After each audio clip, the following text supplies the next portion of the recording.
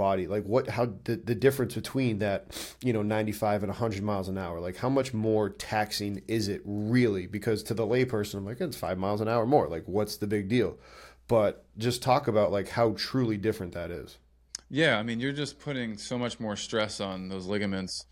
And if you don't have a good foundation, guess what? Like, you're more liable to blow out. So you got nowadays, I don't know, 16-year-olds that are throwing up, low to mid 90s or above, and they're lanky little kids that have developed all this arm speed and arm strength, but they don't have the foundation to back it up. And so naturally, they're not going to last long, right? And very few do anyways. And so I think that's, where the problem is yeah, we're building incredible arm strength, but you're not actually taking care of your arm by lifting heavy with your lower body and doing this, your shoulder work like you should. You're just a young, naive kid. Now, if they're trained properly, they would. But again, if part of your arm care is, your total body care, like your legs, your core. Because I'll tell you what, Justin, when my hip was messed up in 2016, I remember that. You were at the Mariners, right? Yeah, I was struggling. I'm like, why is my shoulder killing me so much? Oh yeah, because I don't have a lower half to throw off of anymore. Like, I'm not using my lower half. I'm just blowing out my shoulder, trying to decelerate my arm and pitching day after day in high leverage situations. I couldn't keep up. So put that on a 15-year-old's body that isn't strong enough to, hold the force of throwing 95 miles an hour, 16-year-old, whatever. There's a good chance that they're gonna be in trouble if not then or when they're in their early 20s. So it'll catch up to them. So again, your proper arm care begins with how you're lifting, especially with your lower half and your shoulder work, and that's something that we focused on quite a bit. And then arm care is, you got to listen to your arm too. So rest is huge, especially in the major league world where, like you said, you play baseball every day. Like, sleep was probably the biggest thing as part of your recovery. If I didn't sleep well, I could feel it. Like, I'm just like, all right, this is gonna be a tough day. Then of course you load up on caffeine and it's down. You're just going down, down the rabbit hole there. So, yeah, hopefully that answers your question. But no, you did, and you started to tease the sleep because that's what I'm going to come back to that one. But okay. With the arm care, there's more and more research out about ice, whether to ice, whether not to ice. Has that trickled its way into Major League Baseball? Because typically you always see a starter, they got the ice on their shoulder right away. Like, talk about that. Yeah, so nowadays guys don't really ice. In fact, I was like one of the few that still did because for whatever reason it worked for me. I know when I didn't ice, I didn't feel great the next day, and maybe it has a placebo effect. I don't know. So I just stuck with it, right? Mm-hmm.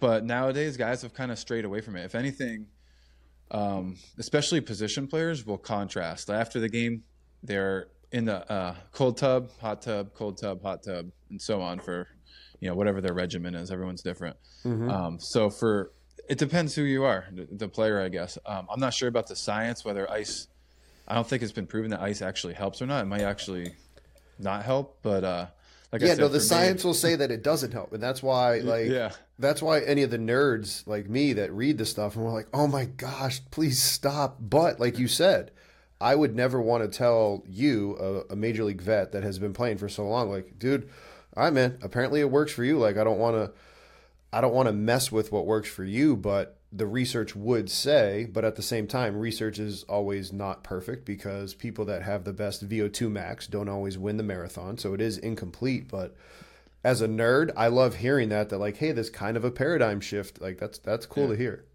If I were a coach and a young kid asked me, oh, do I need to ice? I'm like, I'd probably say no, but I did. I mean, if you want to try it, go for it. But like, it's not going to kill you one way or another. But correct. Like I said, it was just one of my things. I just kind of stuck with because I knew I had a pretty good feel of what I'd feel like the next day.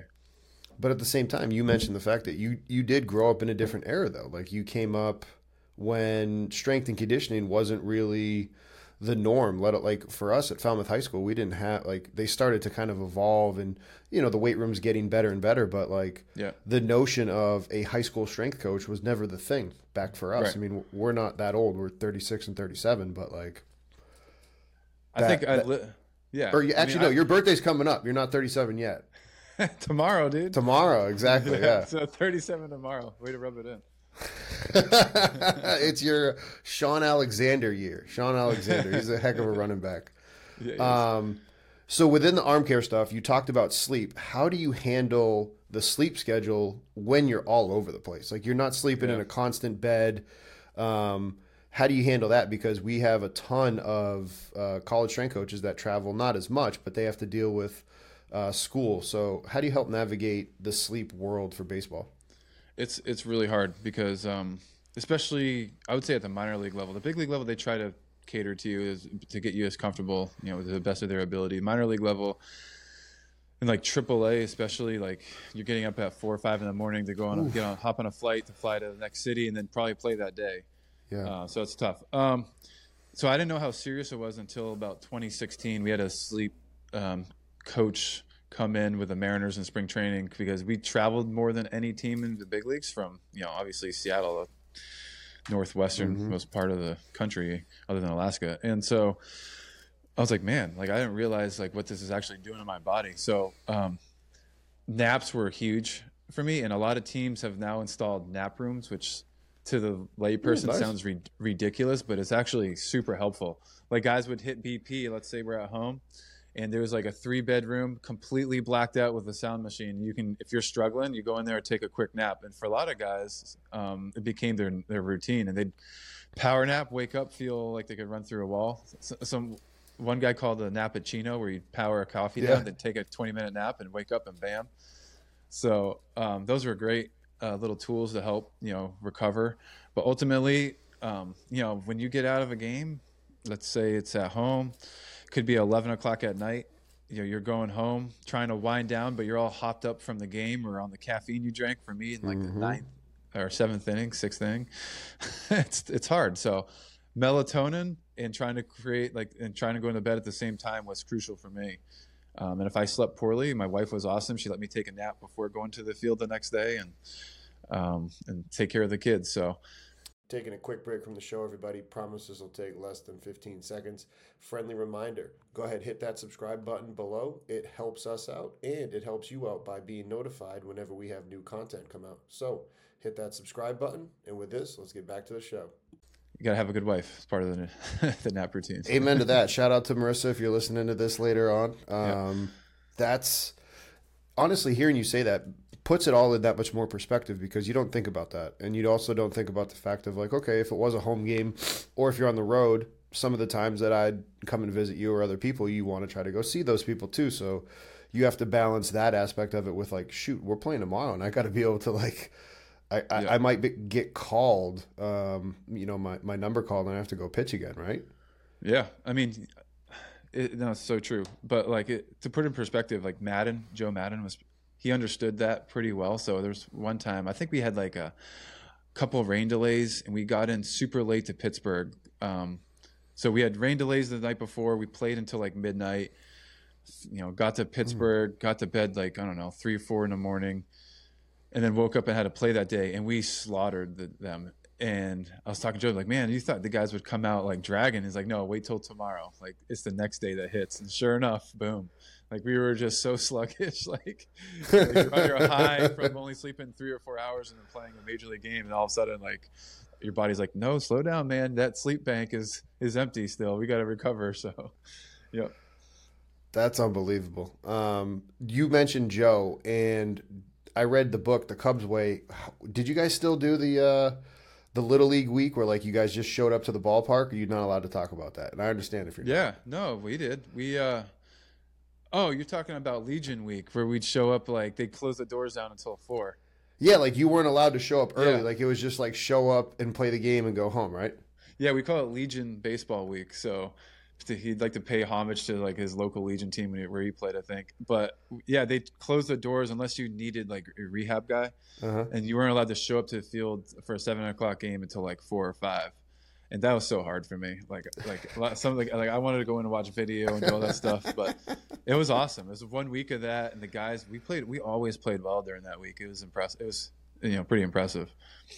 When you talked about the video, that made me think about the arm care stuff. How important was it for you to know who you'd be pitching against to then all right, I'm playing against somebody that they can't handle X pitch. So, maybe you're going to throw more of X pitch. Does that affect what you do in the weight room after or before an outing?